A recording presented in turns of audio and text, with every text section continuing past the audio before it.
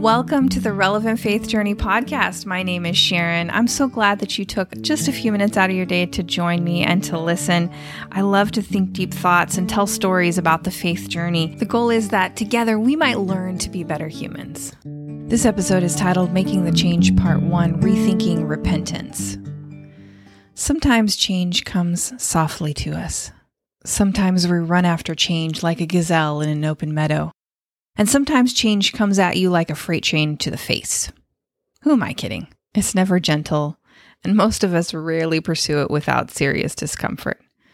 But for those of us who set our sights on a better way, it will require three things: courage, perseverance, and vision. It's not just the pandemic. Our culture continues to move faster and faster. We cycle through everything from our latest summer outfit, the newest iPhone, to the latest Meghan and Harry scandal. I don't even want to keep up anymore. However, the pandemic has been particularly disruptive to our lives. Over the past few years, we've been on a quest for the new normal. I'm asking myself now, is this it? Have we made it back to normal yet? The problem is that going back is never an option. There's no recapturing the way things used to be. Our goal is to reclaim an aggrandized version of how wonderful life was in 2019. I was there. It wasn't all that in a bag of chips. At the end of February 2020, I took a much-needed trip to Reno, recovering from a tough bout with depression. I sought mental health care long before it was trending, so there's that. Last week, I listened to Brene Brown's podcast, Unlocking Us, where she interviewed Father Richard Rohr. I'll add a link to the bottom. Well worth a listen. He talked about Jesus' first words in the Gospel of Mark 1:15. Here's what they are. The kingdom of God has come near. Repent and believe the good news. He said that the word repent is a mistranslation. He said a better translation would be change. This idea sparked something in me. Substantively, these two words aren't that far apart, except repent feels very loaded with all kinds of baggage. Or maybe it's just me? If someone tells me to repent, clearly I've done something seriously wrong. I also have an easier time dismissing the call to repentance, like, I did that once. Now I'm good. Change, on the other hand, could be wonderful, terrible, or everything in between. Change is also a normal part of our lives. Change isn't the thing that gets us, though.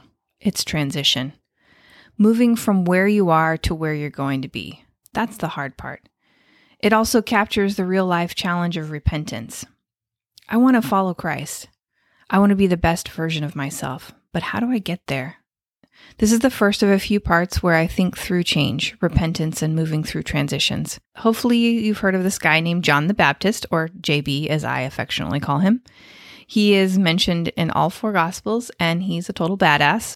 I aspire to be something like John the Baptist. Not that I'm going to start wearing camel's hair or adopt a diet of locusts and wild honey. Actually, the closest I get to living in the wilderness is a weekend stay in a 2-star hotel. The Gospel of Luke describes JB's ministry this way. He went into all the country around the Jordan, preaching a baptism of repentance for the forgiveness of sins. As it is written in the book of the words of Isaiah the prophet, a voice of one calling in the wilderness, prepare the way of the Lord. Make straight paths for him. Every valley shall be filled in, every mountain and hill made low. The crooked roads shall become straight, the rough ways smooth, and all the people will see God's salvation. John said to the crowds coming out to be baptized by him, You brood of vipers, who warned you to flee from the coming wrath? Produce fruit in keeping with repentance, and do not begin to say to yourselves, We have Abraham as our father. For I tell you that out of these stones God can raise up children for Abraham. The axe is ready at the root of the trees, and every tree that does not produce good fruit will be cut down and thrown into the fire. Luke chapter 3, verses 3 through 9 from the NIV. There's a lot of symbolism here. John wasn't the first to baptize. If you were a Gentile, aka not a Jew, and wanted to convert, this was part of that ceremony. Even today, the final step in conversion to Judaism is a ritual bath. The Jordan River was special. That was the final leg of the journey into the promised land that God had given them. John the Baptist was converting Jews into their own faith. John's message is clear. He's calling a people to turn back to God. And he's not even being nice about it. He's calling them children of snakes. You think you're okay because you were born into the people of God? the children of Abraham, he says. But I'm telling you that the family tree is about to be cut down and burned up if you don't do better. This made some people very angry. In fact, his criticism of the governor's morality would lead him to be beheaded. But many people recognized the truth of his words and decided it was time to turn things around. They heard the invitation to change and they responded, "Yes, I want that." There's something happening right now, and I want to be a part of it. People are reflecting on their faith in new ways. Some of that is because church people are being called out for our inconsistency. Some of the moral principles we say we're all about don't align with the reality of our practice. I believe we can do better. A few weeks back in his newsletter, Ben Kramer wrote, "Roughly every 500 years, the church goes through a major reformation. As of now, we are a little over 505 years since Martin Luther sparked the Protestant Reformation in 1517. It is quite obvious that we are in a very similar moment of major transition and reform in every sector of human life today, much like what was happening in the world in 1517. Many people during the previous Reformation felt painfully caught in between what the church was and what it would become. They were so hurt and disenchanted by all the scandals within the church surrounding greed, spiritual abuse, and political idolatry within the Protestant and Catholic circles alike. This sounds far too similar to us right now." End quote. I believe as a people we can hear the call to repentance and change. I believe God is gracious, and if we are willing to confess our sins and choose a new direction, there is forgiveness and redemption. That's my prayer for the Christian church in America.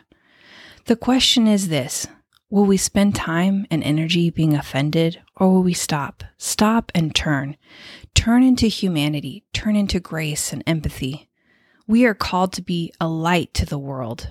We are created with immeasurable potential. Will we get stuck in defensiveness, finding reason why it's not me, not my fault? Or will we turn to the one who made each of us human beings, destined for goodness? The kingdom of God has come near. Change, believe the good news.